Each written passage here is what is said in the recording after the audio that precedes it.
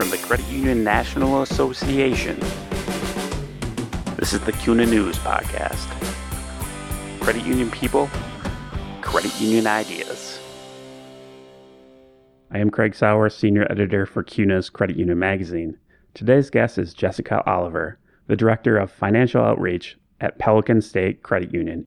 Oliver will be speaking at the upcoming CUNA Lending Council Conference, November 12th through the 15th in Nashville. Her breakout session is titled Creating Qualified Borrowers Through Financial Education and Outreach. Oliver explains that financial education, outreach, and getting the whole story creates more qualified borrowers and develops stronger member relationships. She discussed her approach with my CUNA colleague, Jennifer Walt. So, Jessica, your title is Director of Financial Outreach. Can you explain what exactly you mean when you talk about outreach? Yes, absolutely. For Pelican, financial outreach really encompasses all of the different ways that we fulfill that social responsibility and ongoing education principles of the credit union industry. We focus a lot on reaching out to our communities, not only for those normal things like sponsoring walks and participating in food drives and things like that, because that is all considered outreach. But we also focus a lot on doing education in our school systems with local businesses, because we are still a seg-based credit union. We also do education in local libraries for the community with homeless shelters, women's shelters, after-school groups, and seniors groups as well, especially focused on identity theft for that group. So for us, outreach is really fulfilling those principles and what we can do to connect with our communities and help them grow. So what kind of financial education and outreach programs does Pelican State have in place? I know looking through your website, I saw some free financial literacy workshops, but what are those and what else do you guys do for your community? Well, the workshops are great because those are events where our credit counselors go into the community or our seg groups or any of those places that I named before, and they actually teach on specific topics. We cover everything from budgeting to buying a home, something as simple as, where's your paycheck go? Because, of course, lots of it goes to taxes, and helping young people understand how those things work. To things as complicated as I said, buying a home or purchasing a car or thinking about investments in the future. So we try to cover many different topics. A lot of those take place in those groups or in libraries when we do them for the community. Does it usually focus on one specific topic in each workshop? I mean, it's not like you're talking about buying a car and buying a home and where your paycheck goes all in an hour or so.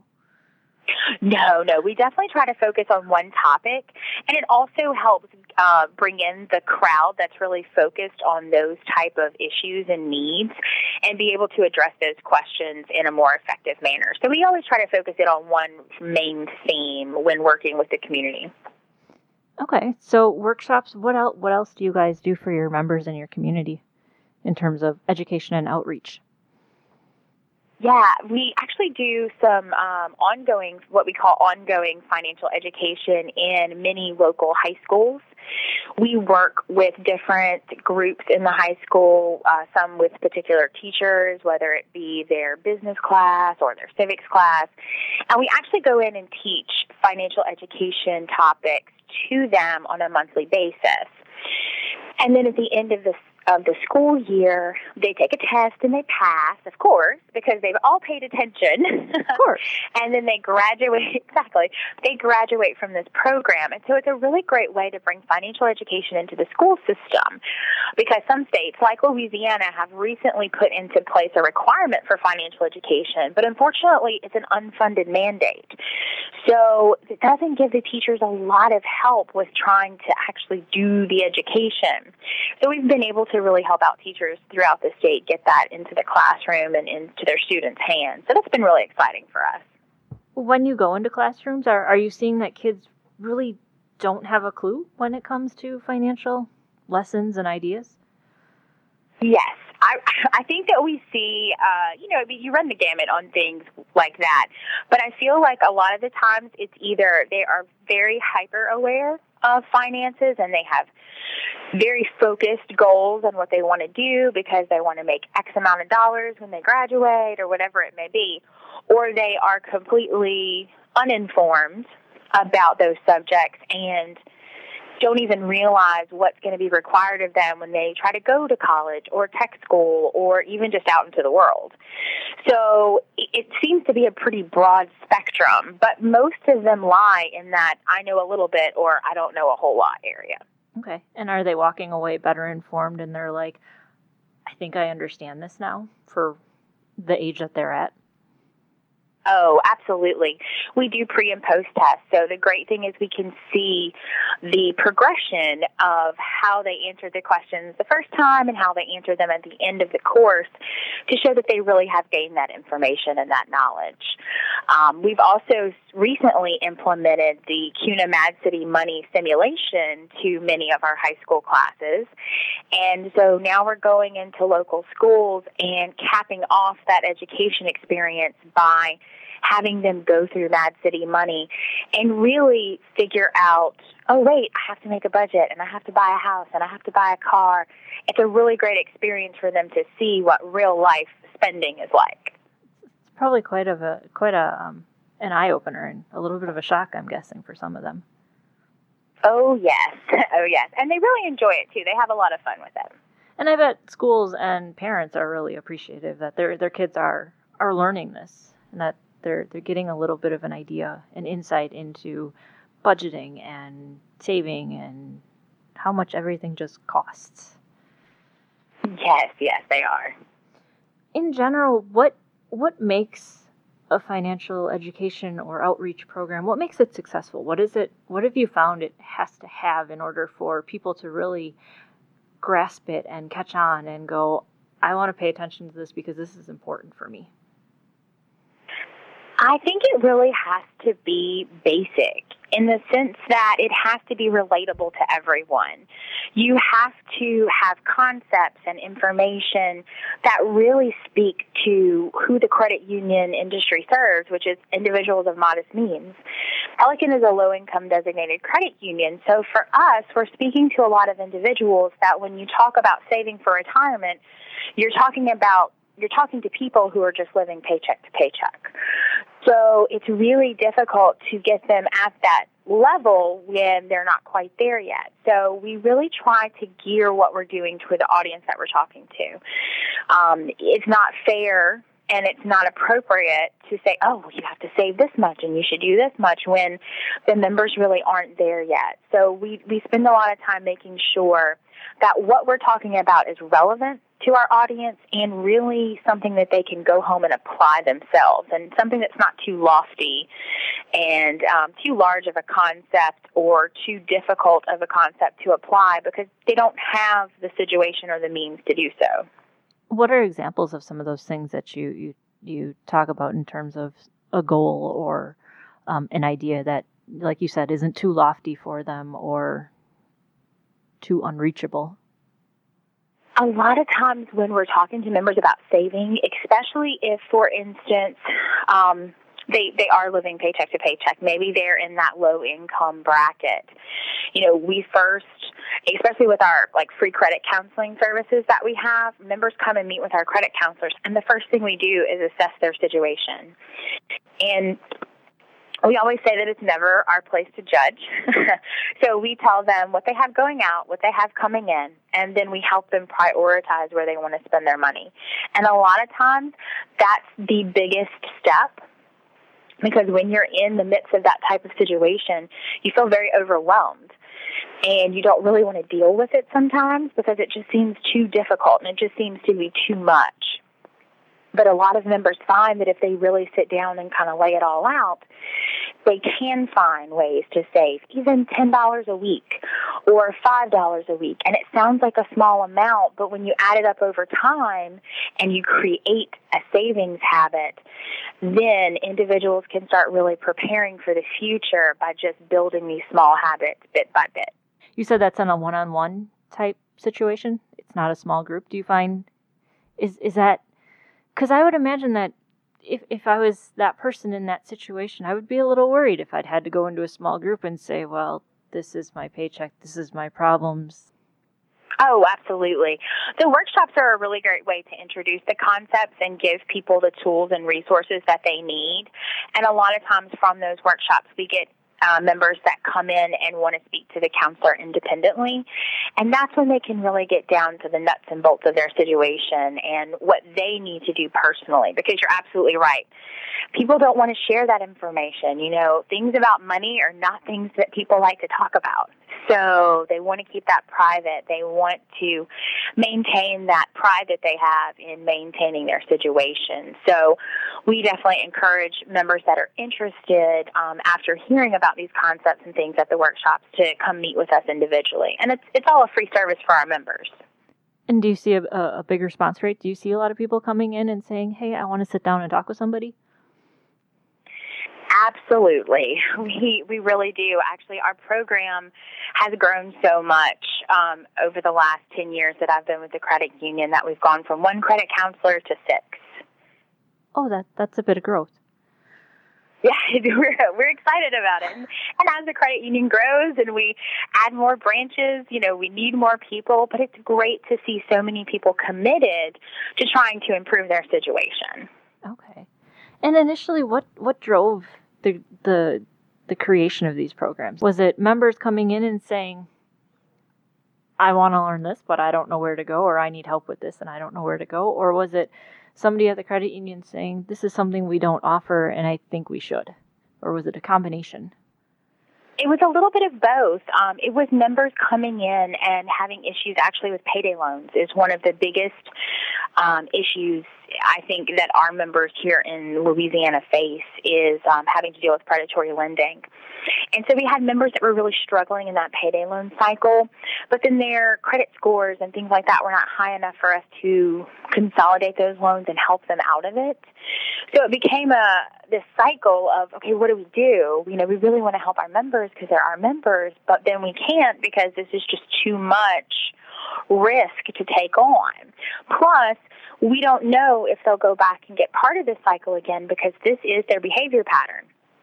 And this is what they feel comfortable with. So we need to try to work on that. So our CEO, Jeff Conrad, was like, hey, we can't, you know, we have to help the members get out of this situation. So he hired our first credit counselor. And that's kind of where she started, was working with members that were having those type of problems specifically. And then I said, over the years, it's just grown. And now our frontline staff is amazing with identifying members that need help and sending them to us to talk to you. So it's been a wonderful situation of just trying to get people into the program and educated and organized and get their scores up so they can do what they need to do. And when was that first credit counselor hired? 2006. Okay, so about 10, 11 years ago or so. Now, we've talked a lot about some of the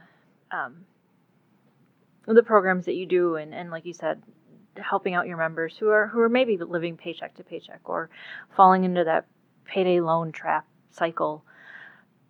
You're talking at the upcoming CUNA Lending Council conference about using outreach and education programs to create that qualified borrower. For starters, when we see the word qualified borrower, what are we talking about? We are literally talking about members that will pay back their loans. For lack of a better term, that's the basic. When we evaluate loans, that's what we're looking for. Are they going to pay us back? Because ultimately, that's what matters the most to Pelican, is that you pay us, right? Because we're giving you the loan. In some cases, that may still mean that they have a low credit score or that they have collections or high DTI and things like that. But ultimately, we've taken steps to ensure that they will pay us back. So that's really what qualified means to us. I mean, obviously, we have a lending policy, and you have qualifications and attributes to help override the exceptions and all of those things like most, lending departments have. But ultimately, we look at, are they going to pay us back? So what steps do you take? Because it sounds like you're not just looking at numbers. It sounds like you're looking at that member as a whole. Absolutely. We look a lot. So when we review the credit report, one of the things that we do is ask a ton of questions. We want to make sure that the member's story matches what we're seeing in print. Because many times members will come in and they'll say, okay, we've had this family emergency, or a spouse died, or a parent died, and so we got behind here. Okay, well, does their story that they're telling us match what's on the credit report? Is that really when they fell behind? Were they perfect up until then? You really want to get to the meat of what's going on in the member's life, because that will help guide you into, will they pay you back? If it was a loss of a job and now they've been back at this new job for 6 months to a year and things are going great and they've caught everything up and they just had this little blip when they were out of work, then ultimately that's most likely a member that's going to pay you back, because they have in the past. So we're really trying to get down to the nitty-gritty of what are the members' behaviors, what are their patterns, how do they pay us and others? How are the payments set up? Something as simple as payroll deduction helps increase the amount of, the probability that they will pay. How long have they been a member with us? And are we really getting, like I said, the full story of what's going on in their lives? So once again, it's really that getting them to open up and talk about their financial situation. Because like you said before, not always easy to talk about money.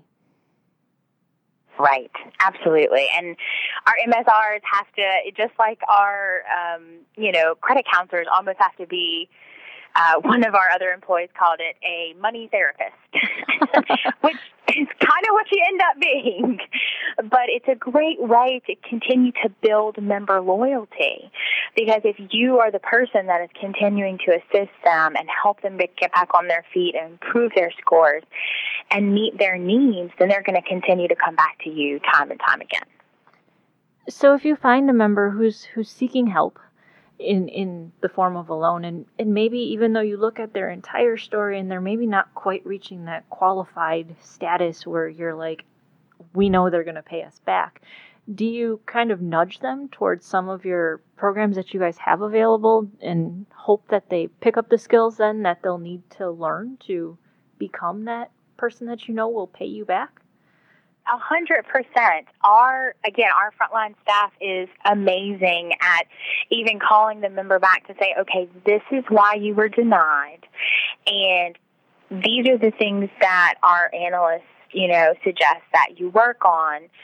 So if you'd like to meet with one of our credit counselors, we can set you up a meeting and they will be happy to help you work on these issues. And so eventually you can buy this new car or purchase a home or whatever it may be.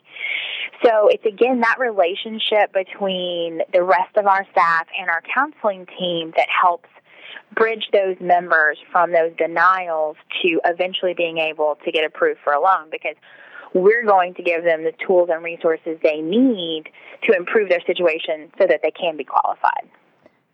That's great to hear that you're not just flat out denying them and saying, well, we're not going to give you the loan and I don't know what you can do. It's great to hear that you're kind of giving them that roadmap of here's the steps you need to take in order to get the approval and not just that denial. That's right. Great to hear. And I bet members appreciate that a ton.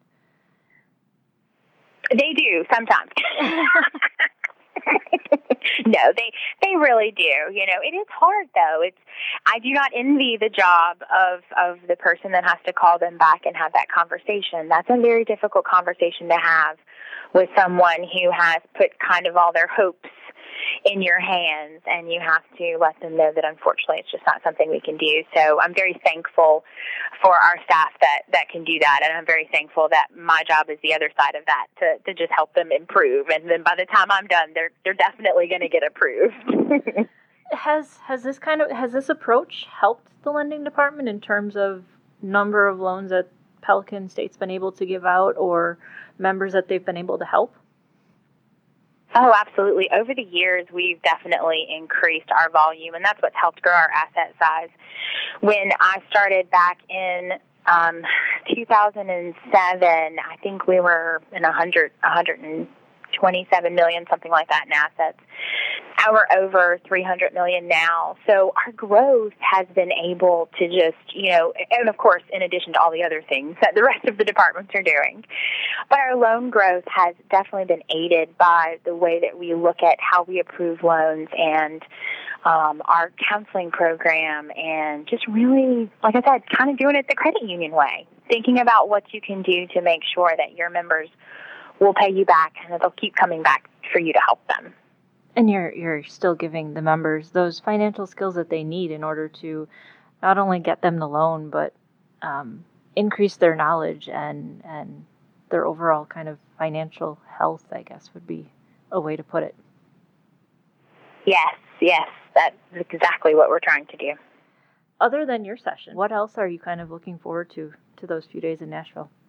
So we're really interested in seeing what other people are doing in different areas, mortgage. We do a lot of mobile home loans and things like that in our area, which not a lot of other lenders in this area do. So we're always looking for new information and ways that we can incorporate things into what we're already doing, because ultimately it's all about what you can do to help the members.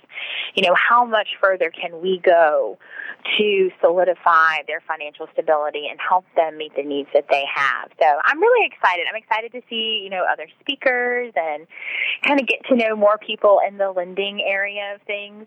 Prior to my position now, I was actually in marketing and business development side of the credit union world. So that's a lot of the people that I know. So I'm just really excited to kind of meet people in a different arena and discuss information and, like you said, kind of hear about what everybody's doing.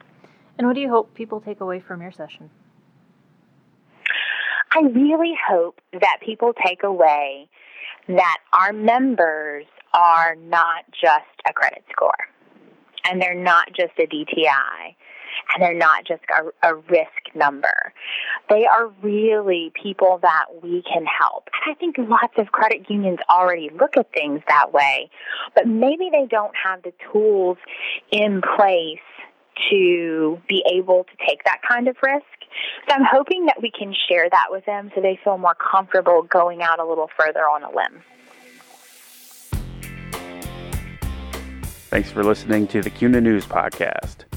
Subscribe to the show on iTunes, Stitcher Radio, and Google Play.